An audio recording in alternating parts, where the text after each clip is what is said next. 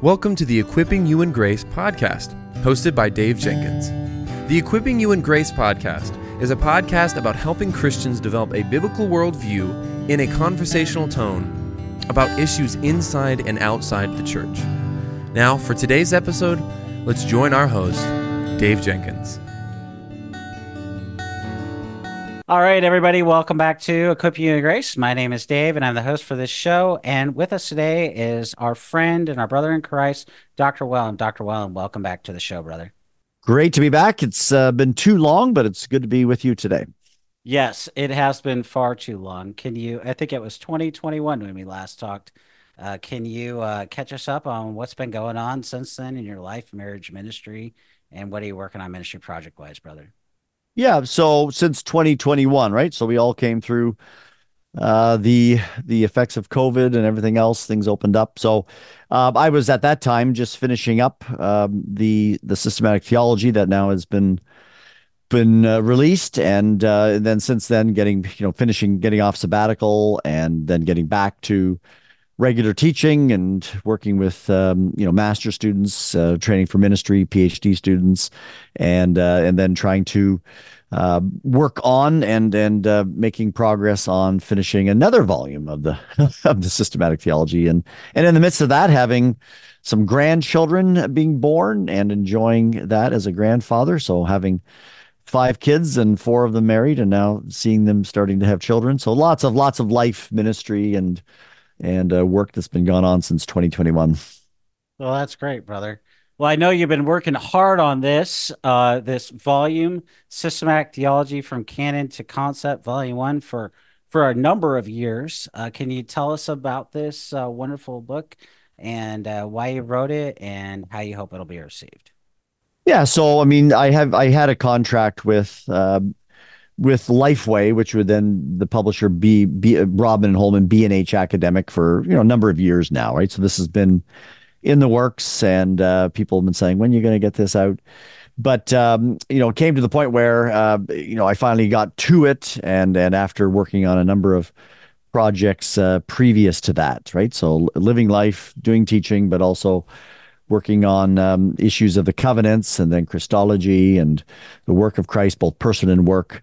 But this has been sort of a long endeavor. It's taking the fruit of my teaching for now. I'm on my 25th year here at Southern Seminary, and then previously teaching to that and putting it into print, and then trying to take those years and instruction and learning and to turn it in such a way that people will think of the whole, all of Scripture, think theologically, apply the Scripture properly to their lives. So my hope and aim is that this will be an encouragement to the church. We live in difficult times. The level of biblical theological knowledge, generally speaking, in our churches is weak. We see that by poll after poll that's done. And it's evidencing that we live in a changing culture, and so helping to have people think, what does the Bible say on these great doctrinal areas, to do so from specific perspective, so it's not going to be the same just as say Presbyterian because it's Baptist. It's not going to be the same as dispensational because it's covenantal. Specific unique features, and wanting to see the church really think properly about Scripture, think properly theologically, and really take the gospel, to be prepared to take the gospel to their generation and the world. And we desperately need to see strong churches established and faithful ministries in every town that we live. Amen, brother. Well, you were just talking about theological, literacy. How can the average Christian grow in their theological literacy? Well, the first thing is get into Scripture, right? To know the Word of God, to be reading it.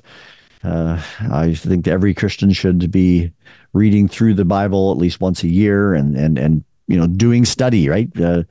Getting off of their attraction to social media, and making time to study the Scripture. And of course, with that then comes reading other literature, right? You can't just simply think you're going to grow in the knowledge of Scripture and theology without reading other books. And then, of course, being in a local church setting, a faithful church that, hopefully is expounding the scripture, that there's whatever you call them, Sunday school, discipleship hours, Bible study fellowship or whatever, but they're reading good literature, they're studying the scripture, they're thinking theologically, reading good books that are helping them apply the truth of God's word to the particular issues that they're facing today, and to think with the history of the church how rightly to think about God and ourselves and what sin is and the cross and the work and personal work of Christ. I mean, so it comes through study. It comes through being with the people of God. It comes through, catechisms, teaching of children. It comes through reading of scripture, and all of those areas is how we increase our biblical theological knowledge.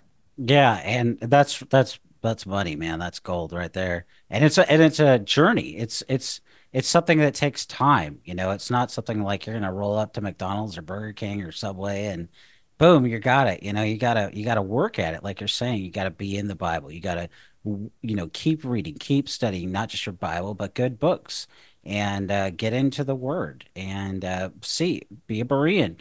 Hey, is that author, is that person, are they pointing me to the Word? Are they rightly handling the Bible, or any number of things? And even I think I would love to hear about this too, because I think there's a lot of guys that are, and gals that are really, they're theologically proficient and very, smart. And they might not even be seminary trained, but they have a really hard time, taking what they know and applying it into their life. What would you say to that person? Well, I mean, that's becoming a growing challenge, isn't it? I mean, even lately, we've seen some very well-known Christian leaders who have preached the scripture, who have, seemingly have sound theology, but when it comes to advice and counsel on how to handle the cultural issues, to how to, we went through this with COVID, what should our church do in relation to government, and thinking of those issues, we've been very poor on a proper application of theology. So we can sort of get our ducks in a row, or our I's dotted and T's crossed when it comes to certain doctrinal areas, but then how we actually live it out and apply it, that has been a challenge, and we've seen that in recent days. So how do we go about that, right? I mean, well, there's where we need to be, part of a body that is not only thinking properly biblically and theologically, but also then challenging to say, okay, how does this apply to what I'm facing with my families, or the kids in the school, or what's in the news? And so we're, making sure the scripture is brought to bear and theology is brought to bear on the everyday world that we live in. It's not divorce, right? So we do have to look at the news. We do have to look at what's happening around us. We can't isolate ourselves, and we have to say, well, how do I raise children in the midst of this ongoing changing culture?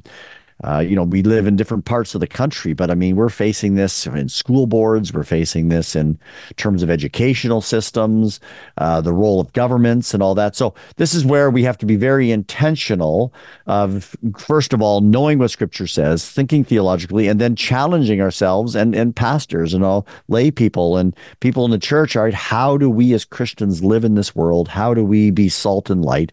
How do we then speak to our neighbors? And as we do actually evangelize and we talk to real people, those questions inevitably are going to arise, and we're going to have to think carefully about how we actually communicate the gospel faithfully to those around us. Really good, really good.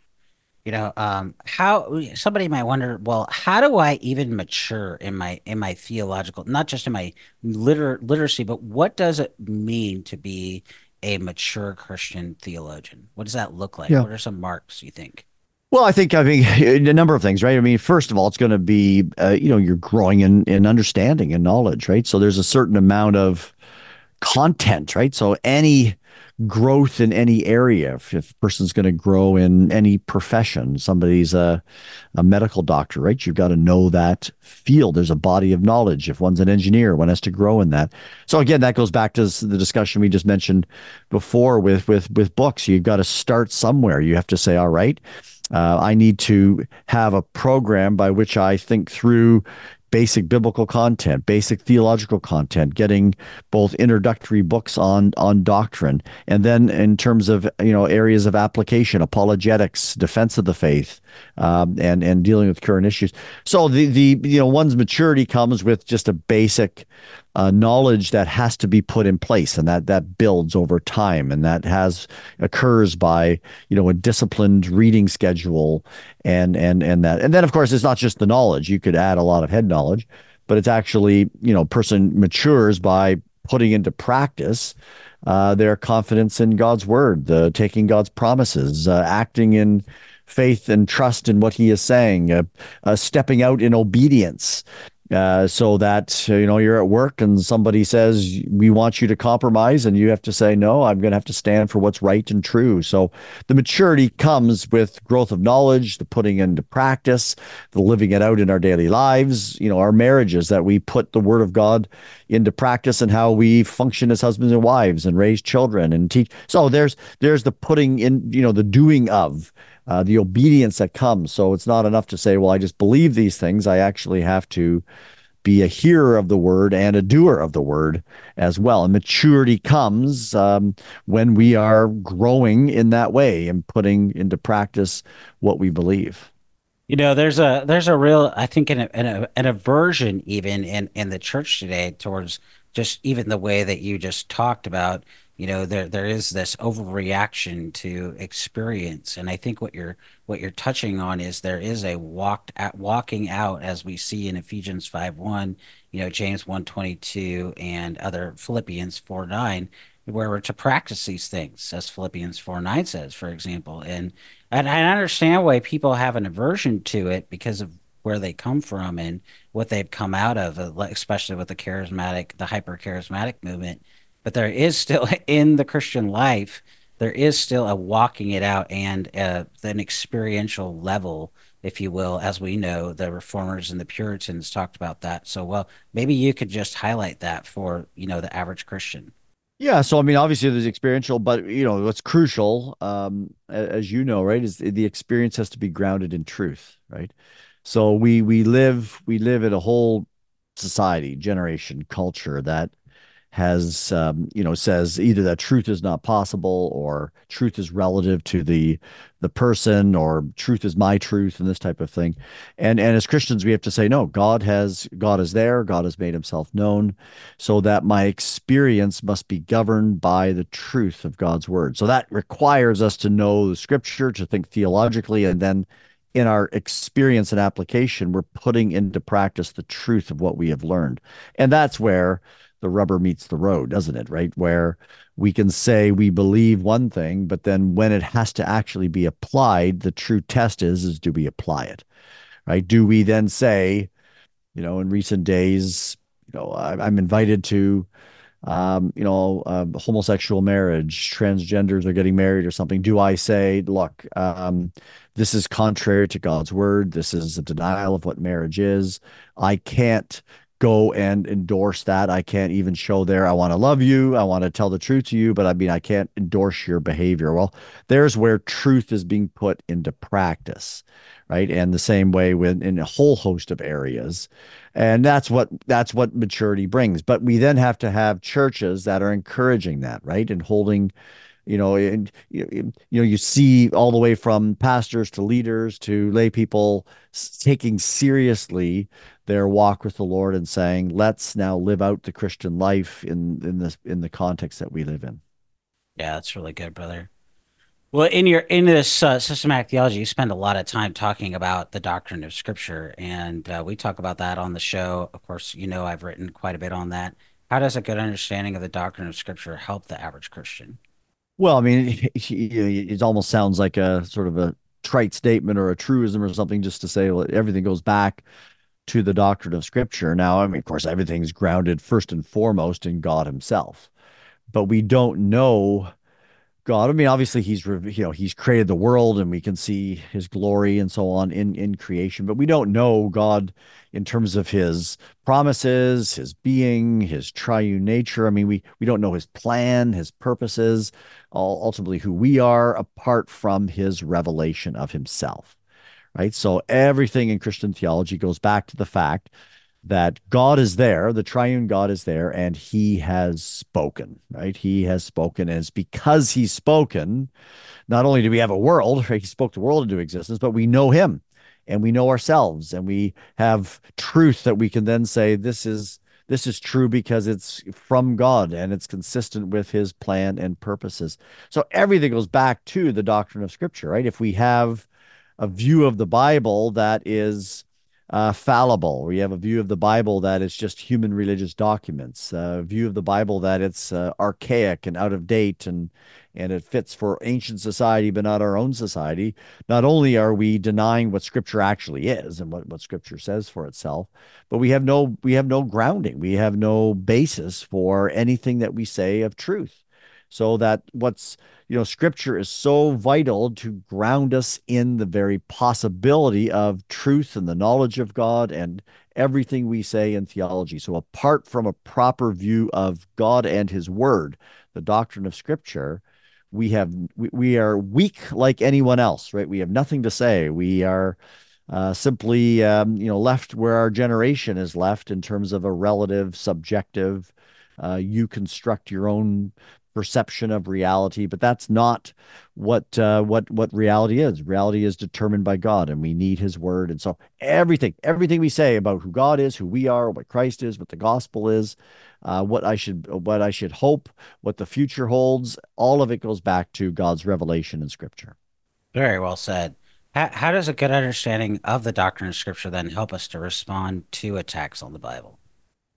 Well, we have to. I mean, when people are attacking the Bible, right, we have to, defend it, but we have to first know whether the attack is even legitimate and what the Bible's actually saying, right? So again, to defend the Scripture and attacks on it, we have to know what it says, right? And usually, attacks on Scripture are off basis because they're not even true to the Bible. They're making mistakes about the Bible. There needs to be clarification and so on. So we have to be grounded in the teaching of Scripture. We have to be able to know how to defend it. Whatever the attack is, we have to say, well, what is that kind of attack? Where is it coming from? Is that showing some kind of problem in Scripture, or is that simply their worldview that says, I reject the Bible, and so I'm going to use my worldview to attack the Scripture? Well, that's fine and dandy. You can do that, but eventually you need to substantiate why you believe your worldview, right? I mean, just because it doesn't agree with what you think, on what basis do you think? Well, on what basis do you say what you say, and so on, right? So that's how we eventually have to handle attacks on the Scripture. We have to first know it. We have to know what its content is. We have to know what it's saying. And as the Bible is giving us really the Christian view of the world and giving us the revelation of God, it will stand on its own basis. It will stand on its own terms. It will answer the questions of life like no other book will, right? And that's how we then, Francis Schaeffer used to say, you place the Bible.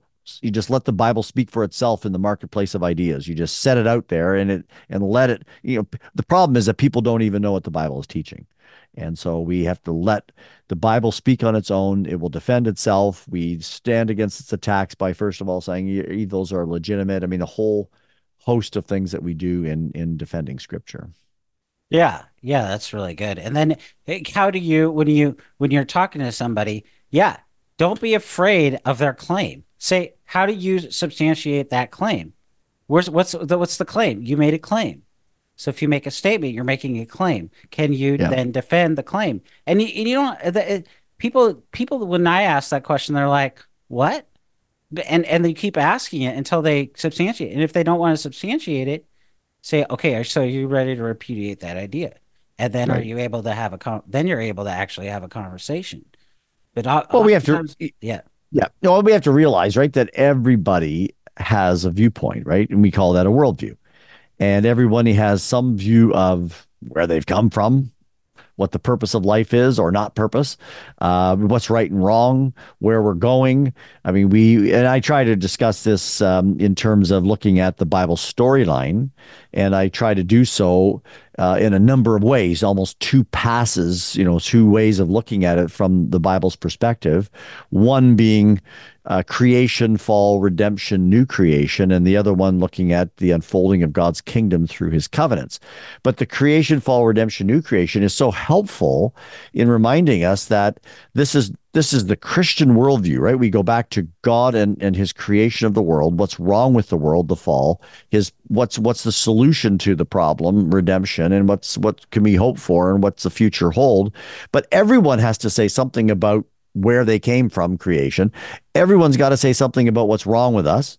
Everyone has to say something about what's the solution to the problem, and ultimately, what do we hope for, and what's the meaning of life, type of thing. And when we realize that, we can then set the Christian view over against their views, and we do say to them, you have a viewpoint. You may not even realize what your viewpoint is, but you have all kinds of beliefs that you're throwing out there that you need to substantiate and give reasons for what you've said, the claims that they make. And at that point, we're able to compare and contrast a Christian view with their view. But most people that you talk to don't even sort of realize the views that they even hold to. That's exactly right. And that's why we talk about why you need to read and study and meditate and memorize the Bible.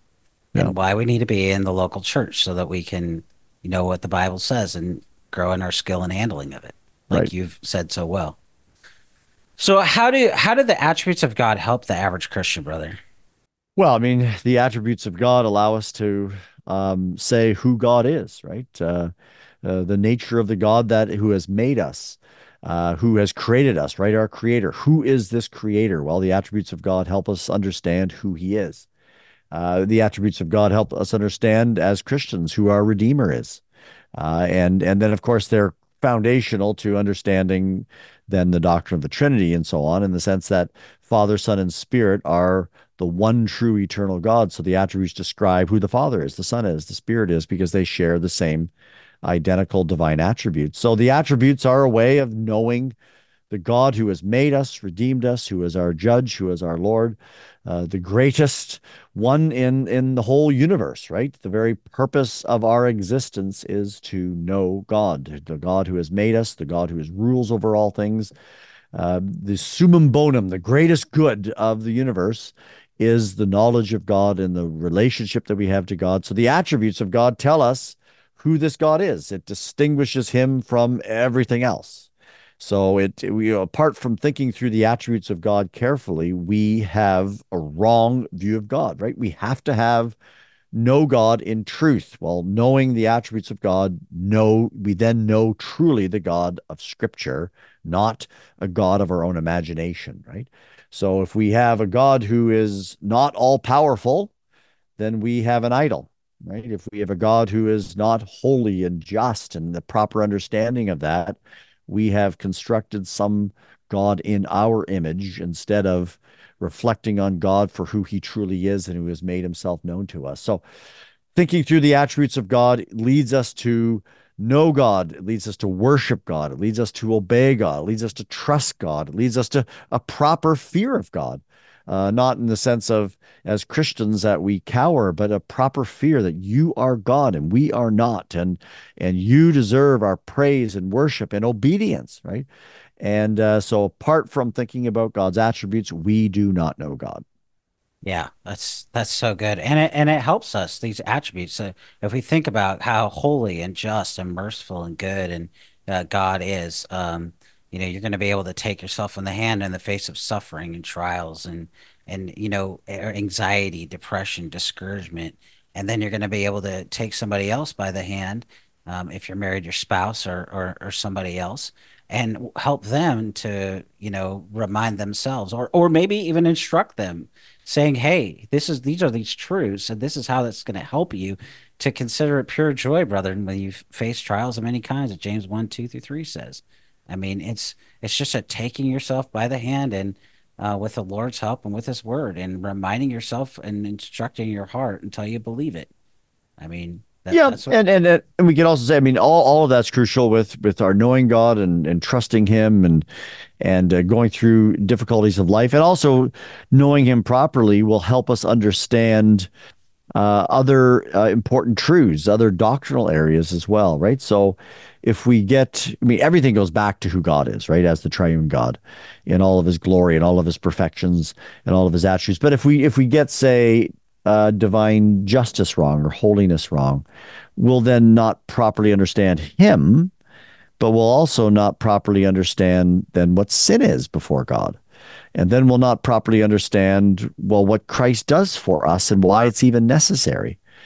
So all of these other areas of the gospel of our need for salvation, the kind of salvation that Christ brings, the kind of judge of the universe that God is bound up with understanding properly his attributes. Or think of what we've come through in the last number of years, since 2020, there's a lot of discussion on social justice and this kind of discussion that's out there. Well, unless we first understand what justice is in terms of God and his perfections, then we then say, well, what kind of God is he that's judge of all the earth, and he is holy and just and loving and all those kind of things. But how we properly understand that will allow us to then say, well, this is what justice is in terms of his rule and reign over the world, and what we then would say justice is. So knowing his attributes is knowing him.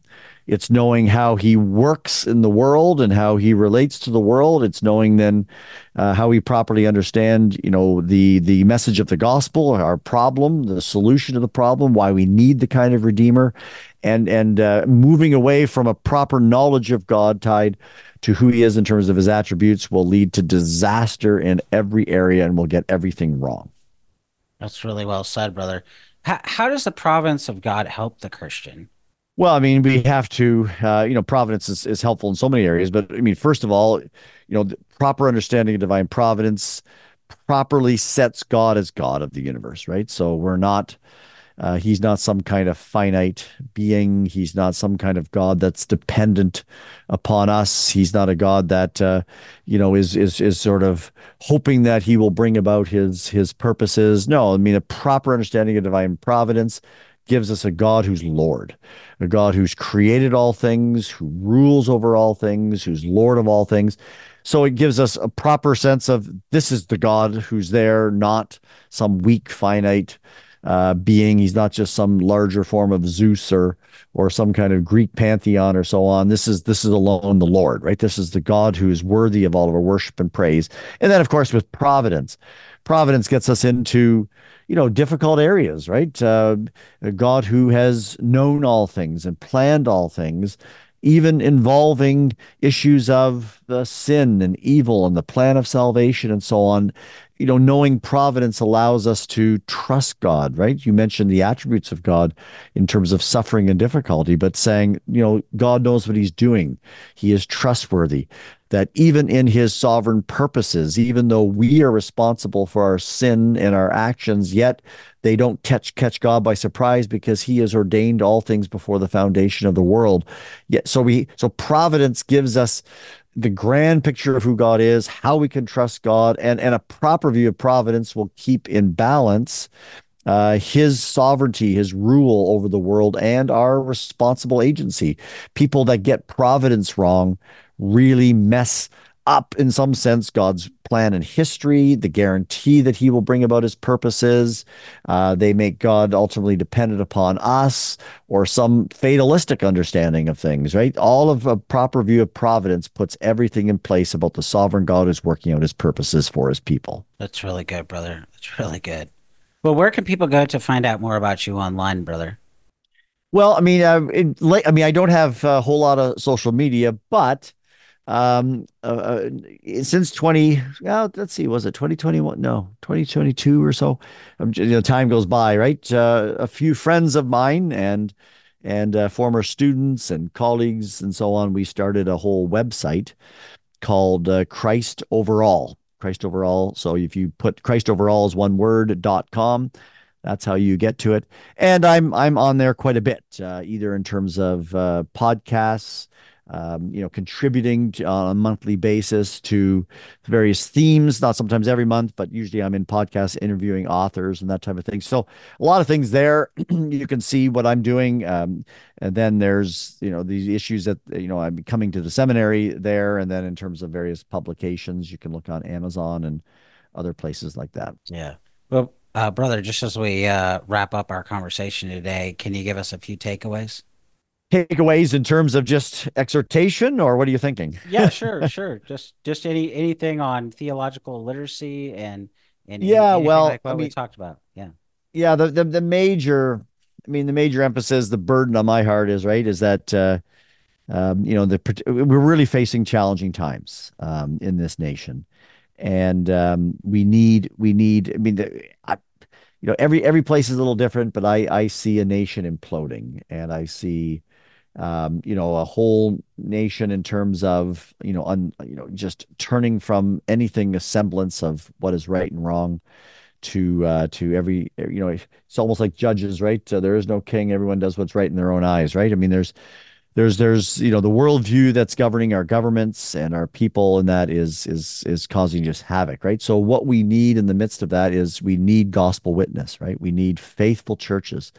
We need churches that are grounded in the Word of God, because if there's not a revival, we are going to face challenges and difficulties. So the people of God need to know God, right? They need to be grounded in the scriptures. They need to be those who are willing to and gladly proclaim Christ to this generation, not to just sort of see, a world come better. I mean, that's true, but to see, men and women and boys and girls come to saving faith. And to do so, they're going to have to know the scriptures. They're going to have to be grounded theologically. They're going to have to be able to know how to talk to their neighbor. They're going to have to know how to stand for truth in every certain circumstance that they're in without compromise, yet do so, in a way that glorifies God, that is, we all want to be winsome and loving to our neighbor. And of course, we must do that, but we also must be at the same time, Schaeffer used to say, we must display God's holiness and love. We must display both. We must stand for truth, and we also must love at the same time, but love is not contrary to truth. And I don't know how to do that apart from sound biblical theological growth. Churches that faithfully preach the whole counsel of God, people that gather that want to learn more and study more and read more and put it into practice in their families, their workplaces, in terms of their neighborhoods, and so on. So the takeaway, I think, is that we need biblical theological literacy. We need growth in Christ. We need to not be tossed back and forth by every wind of doctrine. We need to make sure that we're grounding all of our thought. Think of Colossians 2, 8 through 10, is that we need not be held captive by the thought of this age, the human tradition, elementary spirits, probably even speaking of demonic spirits, but we need to ground all of our thought on Christ. And of course, that's found in God's word. So that's what we need today. And the takeaway is we need to be serious about our Christian lives. We need to be serious about Christian growth, and we need churches that faithfully expound scripture and do so theologically, right? To put the pieces together, help people think about the Christian worldview and ground everything in the glory of God. Really well said, brother. Well, today we've been talking with my friend and our brother in Christ, Dr. Wellum, about his new book, Systematic Theology, From Canon to Concept, Volume 1 from B&H Academic. Here's the book. It really is that big, guys, if you're watching the video. It really is. It's helpful, and I want to encourage you to pick it up as a resource, add it to your library of systematic theology. You'll be blessed, and thank you, brother, for your time today. Dave, always great to be with you, and trust that the conversation will be helpful to many people. Thank you, brother. It definitely will be.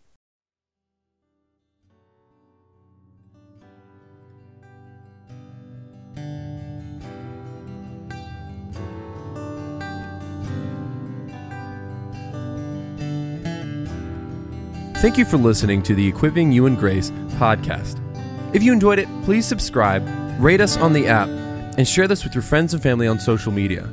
If you want to find us on social media, You can find us on Twitter at Servants of Grace, on Instagram at Servants of Grace, or by searching at Servants of Grace on Facebook. You can also find this episode and many others like it on the front page of our website, servantsofgrace.org.